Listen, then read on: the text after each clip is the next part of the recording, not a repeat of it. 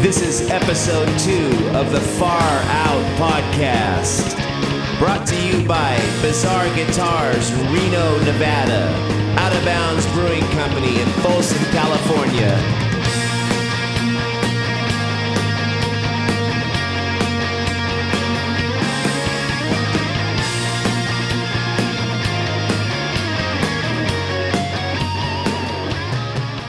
Hi, everybody. I'm Frank Hannon, your host of the Far Out Podcast. It's great to be back. We have liftoff. We have ignition. This is episode 2. And I really want to say thanks to all the people who listened to that first episode. Jesse James Dupree really kicked ass on that interview. He made it real easy because he's very passionate about what he likes to talk about. I got word that over 600 people downloaded that first episode, and I'm very humbled and grateful for all of your support. It's been a crazy couple weeks. I'll tell you, I have been busier than ever. I've been making a beer, a double IPA, the Heavy Metal Hippie double IPA with my friends at Out of Bounds Brewing Company. I put together 2 shows over the last 2 Saturdays. One was at a private party. The other one was at the Boardwalk. And that show was very intense, man. I had a lot of friends jamming with me, including my special guest for today, Atomik Tommy McClendon. Far Out. Atomik Tommy is one of my guitar heroes. Going back to the early 1980s, before Tesla, and actually during Tesla's first couple albums, his brother Dan McClendon was our stage manager and our main roadie for years. And even going back before that, when we were City Kid and we were playing the clubs and we were trying to learn how to write songs, Tommy and his brother Dan were very instrumental in developing our band and teaching us how to record and write and perform. They were huge inspirations to us. And I personally feel that if it wasn't for them, we may not have ever made it. And so I'm very grateful for Dan McClendon and, of course, my special guest, Atomik Tommy McClendon. Tommy's not only a guitarist, but he's an excellent violinist and an all-around musician who sings and plays. Right now, I'm going to play a piece of a song. This is recorded by my band, and this is a song that was written by Atomik Tommy back when he was in a band called Thunderwing back in the late 70s. And City Kid, Earthshaker, we used to cover this song, and it was one of our anthems. Check it out. Modern age rock. Future shock.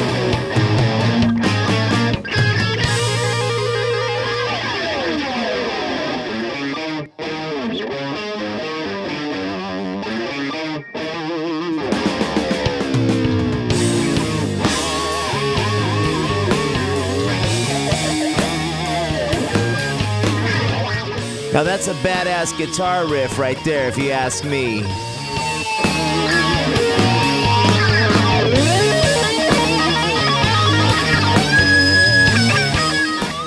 Tommy is my special guest on the show today.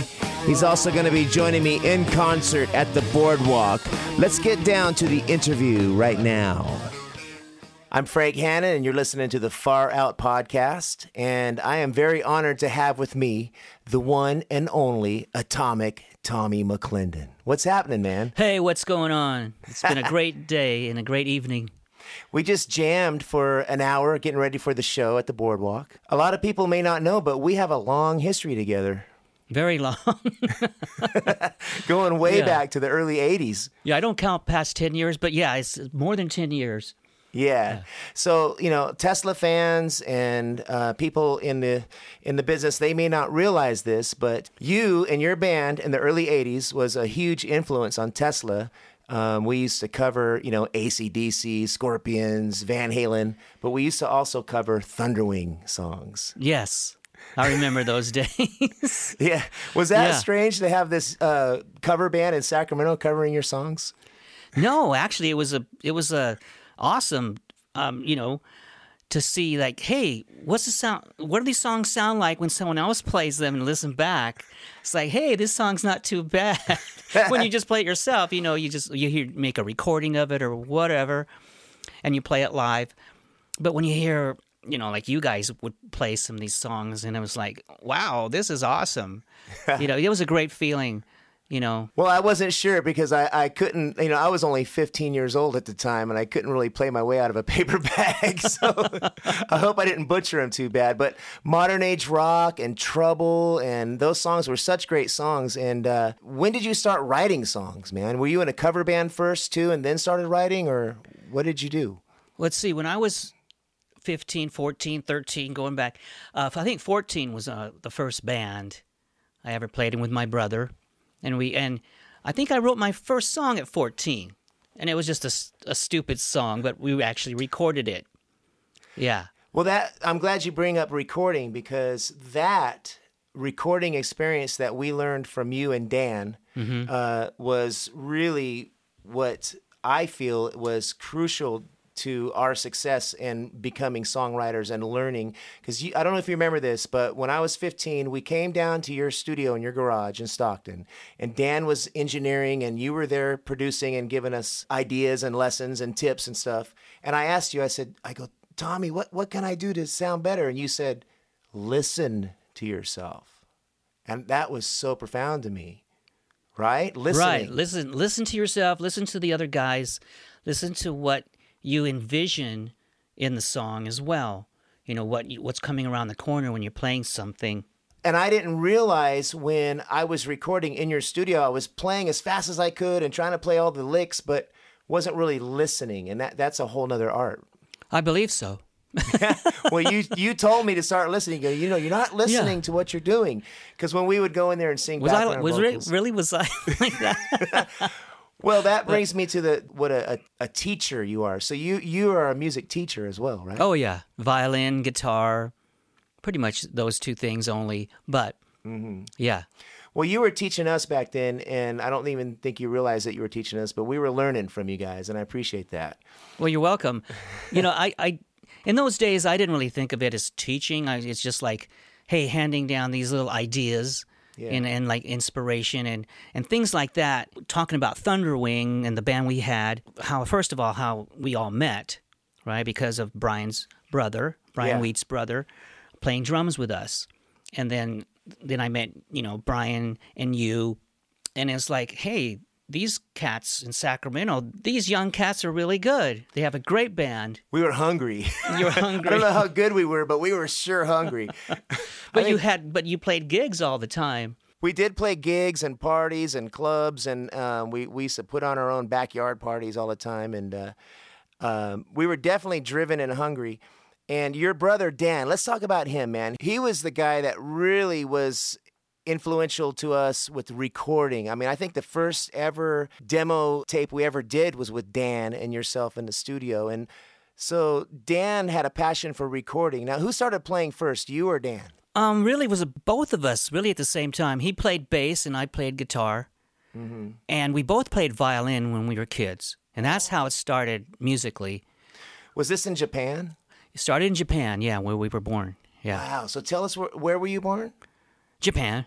No, but was it Osaka or Tokyo? No, right near Yokohama. Yokohama, Japan. Yeah. And so you started playing violin, and you play violin today, which we're going to talk more about because we're going to have you jamming violin in our show.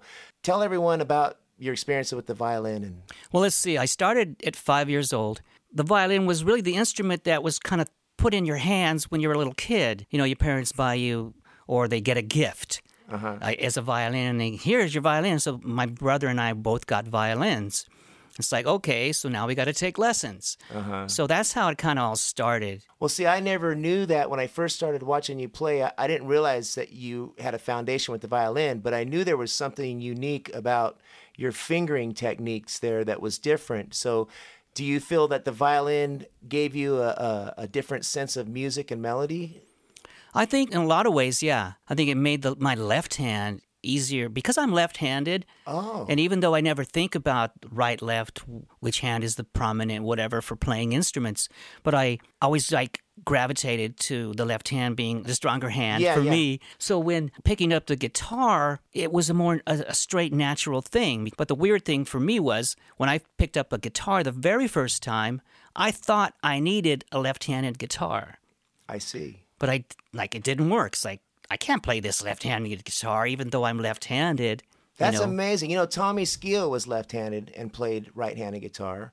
Dave Root is that way too, and now I'm finding this out about you. That's interesting. A lot of great players that I know are left-handed people but play guitar right-handed. They didn't learn the other way. Yeah. So your left-hand technique is developed from playing violin. I believe so. I mean, just in a natural way. Well, when you play violin, you don't have any frets to rely on, so you really got to develop your ear, which also develops that listening thing you're talking about. Well, yeah, it comes back to that, huh? Listen to yourself. Listen to the music. Yeah, that's it. Listen to the music. Yeah. So Thunderwing was playing around town, and we were young kids, and we really looked up to you guys, and we learned a lot from you guys. And then you were in a band called Boy Wonder. Yeah, we started Boy Wonder being two other guys.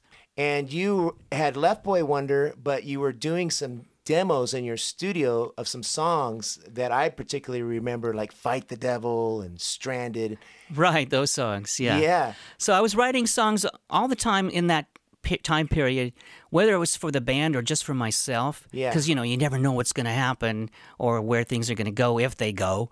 So as I started writing for myself, when I was talking with Mike Varney on the phone, he said, "Hey, I heard that you played some things on your own and stuff, and you have your band. Why don't you send me some things, you know, some music, and maybe I can put you in the column in the Guitar Player magazine." I thought, hey, that would be really cool. I never thought much that wasn't going to happen or whatever, but he called me a few days later after I sent some things to him. He said, "Hey, I'm going to put you in next month's issue." I remember that, man. I was so excited. It was cool to see that. So that was really cool. I said, okay, cool.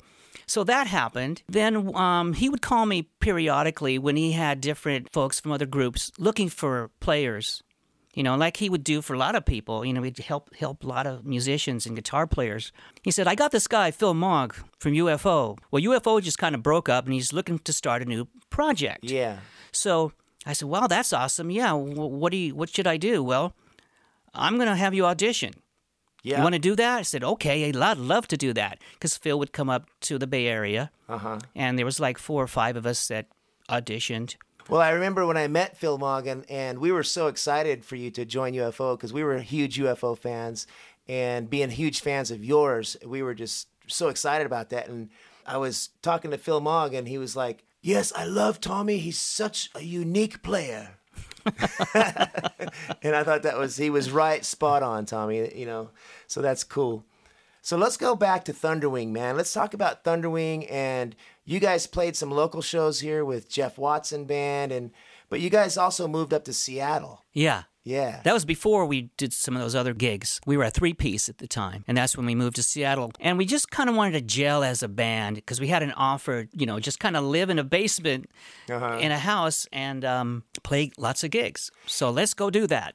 Randy Hansen said he saw you on a TV show there, and he actually said that he was trying to help them mix sound because he was such a fan of yours. Do you remember that gig? I remember that, yeah. Thank God he was there. Yeah. His band called The? Yeah, THE, The. We would play like keggers together in the Seattle area. Yeah. What do you think of technology today and how it's evolved with everything? You mean like in the recording or playing live or? Yeah, recording. It's pretty amazing. Do you miss the old days of like cassette tapes and stuff I don't like miss that? cassette tapes. No? No, because the sound quality. But I do miss the quickness of how you can get ideas down on a cassette. You know, like those recording things, like the little 4-track Fostex or whatever they were, the 8-track Tascams. Yeah. Yeah, you could do those really quickly, you know, and you hook up a drum machine. I know what you're talking about with the technology today. Sometimes there's so many cool things you can get that sound amazing, but by the time you get it all hooked up, you've forgotten what you wanted to do. Yes, the learning curve takes too long. Yeah, unfortunately. And you get stuck, and then you have to call somebody, "Hey, I'm stuck in this thing. I don't know what to do." And then by that time, you've lost your idea. Yeah, so you got to, okay, it's going to take me another hour to play this guitar to get that idea back. Yeah. But yeah, you know, outside of that, the sound qualities and things like that are great. And the editing power. Yeah, the editing power. But sometimes that can kind of get too crazy, too, and you spend more time editing than just jamming and recording stuff. Yeah. Seems like. Yeah, I remember when we would come down to your studio in Stockton, and Dan was recording with the little 4-track reel-to-reel, and then we ended up getting the cassette 4 tracks. But what I loved about it is at the end of the project, at the end of the day, you had a cassette you can pass to your friend. Hey, check out my tape. I miss those days. That's true. There was a lot of connection between players, face to face. Face to face, right? Yeah. That's what I was telling our young friend JT in there. He's an up-and-coming guitarist. He's 19 years old, and he's kind of in between bands right now. And I was telling him, man, it's going to be up and down your whole career. You got to get out there and jam with other people. Kind of like how in the old days, like Yorma would hang out with Jerry and they'd go jam at this club one night. And then the next thing you know, they're going in and jamming with Janice, like the stories you hear of the days when there was more camaraderie, Yeah. It seems like that's missing in music. Yeah, even though today with social media and things where players can connect with each other from their phones and whatnot. But I think, like you just said, sometimes you don't really know. The text doesn't always tell you a personality. Right. Right. There's nothing that beats jamming. Yeah. So we just got done jamming here in the rehearsal room. Isn't it fun when it's just like magic, when everyone's just kind of like passing the ball back and forth? That's true. Again, like that connection between players. Kind of like ESP. Like reading each other's minds slightly, so you can kind of see where the music is headed when you're playing something together live. Okay, we're going to take a short break from this interview with Atomik Tommy McClendon. This interview was recorded the night prior to our infamous Boardwalk concert we did last Saturday night. We did a lot of jamming. We had a lot of guitar players on the stage taking turns, trading solos, which is part of that magic that Tommy's talking about. One of my special guest guitarists at that show was Greg Golden from Bizarre Guitar in Reno, Nevada. He will be joining me on the next episode of the Far Out podcast. Far Out. This episode of the Far Out podcast was brought to you by Bizarre Guitars in Reno, Nevada.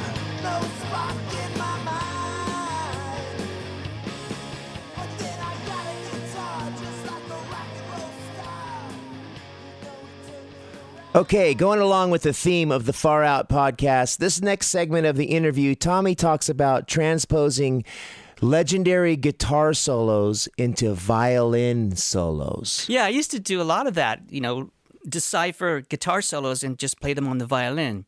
Yeah. I did that live for a couple of different bands, and that's always fun. It makes you really listen again to what's going on with the guitar parts. Mm-hmm. And then transfer it to another instrument. Yeah, that's always a lot of fun to do, because you really kind of understand the feel of an instrument and the song, like in a solo or even just like backing parts or whatever. So, being a violinist and a guitarist, what's the difference between a violin and a fiddle? It's spelled differently.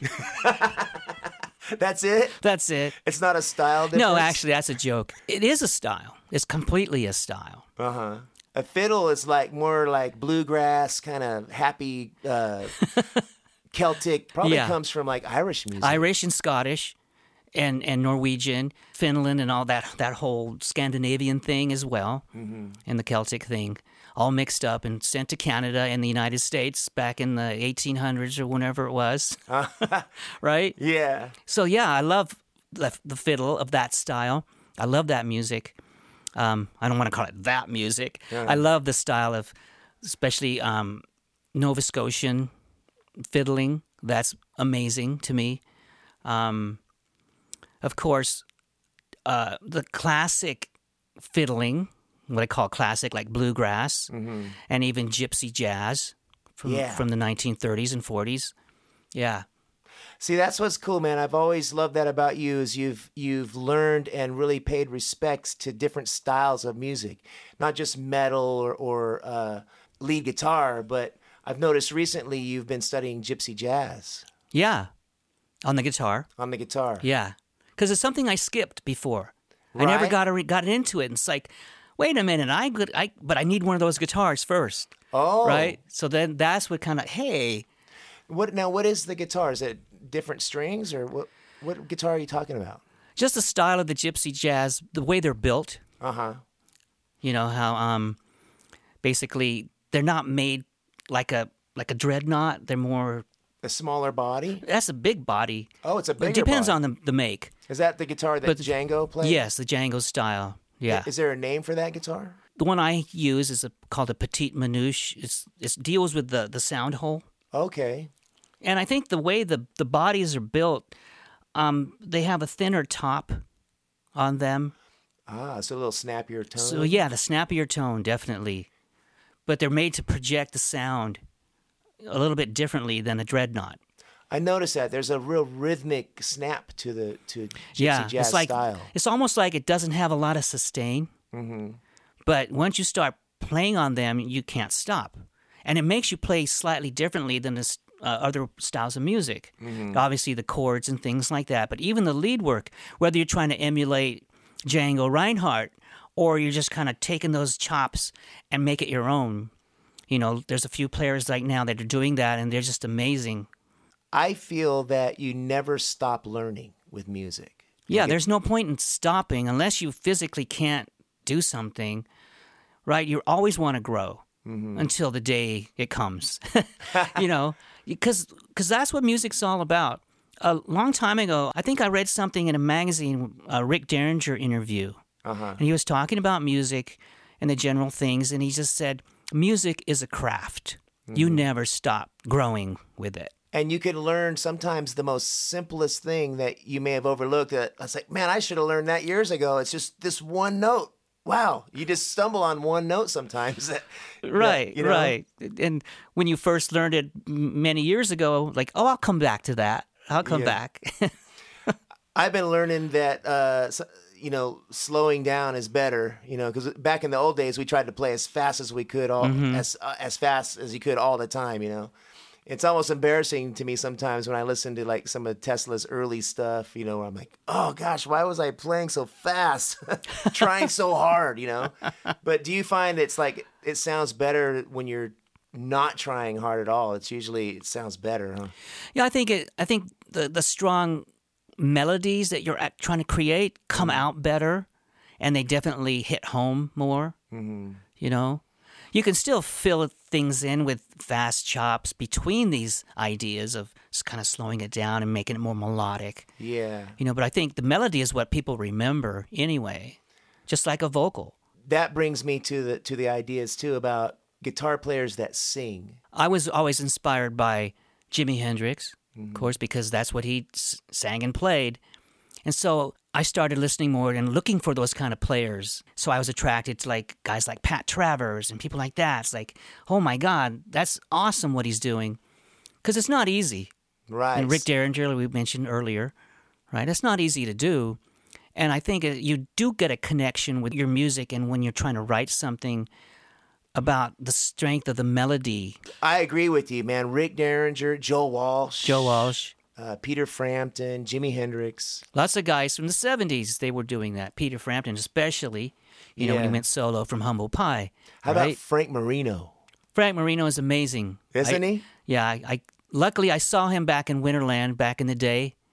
And again, he's one of those guys that completely inspired me. Later in my life, when I got an SG, Gibson SG, that's one of the guys I would think about in my brain, like Frank Marino. Yeah, yeah. Did I tell you I got to meet him? I was blown away. I actually was invited to have pizza at his house. At first, I was really nervous. I'm like, oh, I can't believe this. I'm going to actually get to meet and hang out with Frank Marino. But he was the nicest, most down-to-earth, cool guy, and really smart. He used to build his own pedals and amps and all that stuff. That's so cool. Yeah. Well, the first time I ever played an SG was your SG. You let me borrow it one time, and I was hooked on them ever since. There's something magical about the SG when it vibrates or something. Some of them, not all of them are that good. Not all of them. Once in a while, you come across a good one.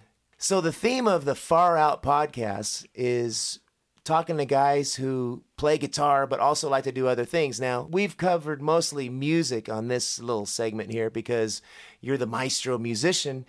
But what else do you like to do in your spare time, man? I'm just a boring maestro musician.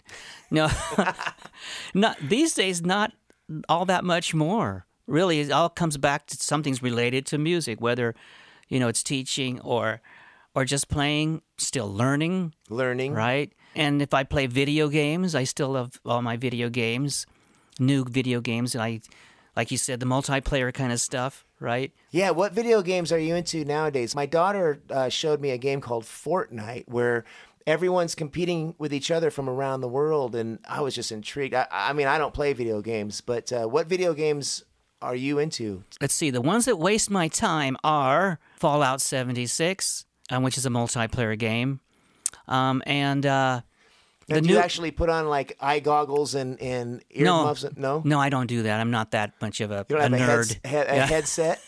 No. But do you have a group of people that you compete with? No, Just strangers. Oh, okay. And Yeah. they come in out of the blue and just like you have to try to not get killed by them or what? Typically, they're not supposed to try to kill you, but Oh, is it a if team they do, effort? you can block the guy or whatever. Oh, okay. Because the game I'm talking about, my daughter jumped out of a helicopter, landed on this cabin, and started breaking it apart. And then out of the blue, somebody just shot her from behind or something. Yeah, you don't go breaking apart someone's cabin. I mean, what do you expect? Yeah. But yeah, there's other games. Outer Worlds, that's a new one. That's cool. That's just a single person player, but it's the first person style, you know. Mm-hmm. Yeah, they're violent, but A long way from Pong, huh? yeah. Or what's the one with the blocks? Yeah. Oh, Tetris. Tetris. Yeah. Tetris or Space Invaders. Remember when that came out? But yeah, but a lot of times I think when there's a cool game, a lot of times there's great music in it. You start listening to the music, it's like, holy, what? Yeah. There's some amazing atmospheric music in these things. Mm-hmm. And that's what sometimes it just draws you into the game. Yeah. You know, if it has a good story, if it's a single-player game and it's got a great story to it, that always intrigues me, makes me want to finish the game, you know. But yeah, again, back to the music. See? Yeah. Yeah, music has been a lifesaver for me. I don't know about you, but when we were kids in South Sacramento, we tended to get in a lot of trouble. And so once we started playing guitars in the garage, it kept us from out doing pranks and stuff like that. How about Dan? Did Dan get in a lot of trouble when he was young? Because he sure was a troublemaker when he was on tour with us. Yeah, those stories, aren't there? Stories. No, he was actually well-behaved because he was a Boy Scout. Ah. We're talking about Dan McClendon. Dan is Tommy's brother, was Tommy's brother. He's passed away since then. Rest in peace, Dan. I don't think he's resting in peace. I think he's up there roadieing for Jimmy and giving God some headaches up there. Yeah, blowing he up was a bombs. prankster, wasn't he? Yeah. Yeah. He learned a lot of that from the Tesla tours. I always thought he learned a lot of that from you guys, but No. No, Dan used to set up pyrotechnics and gunpowder bombs at the Oasis Ballroom yeah, when we were when it was playing the legal. clubs. Yeah. All right, Tommy, man, it's been great hanging out. Thanks for joining me on the Far Out podcast. You're one far out guy, man. Far Thank out. you. Yeah. Thank you. Far out. This episode of the Far Out podcast was brought to you by Bizarre Guitars in Reno, Nevada. Be sure to tune in next week for episode 3 with our special guest, Greg Golden. And don't forget the Heavy Metal Hippie Double IPA from Out of Bounds Brewing Company.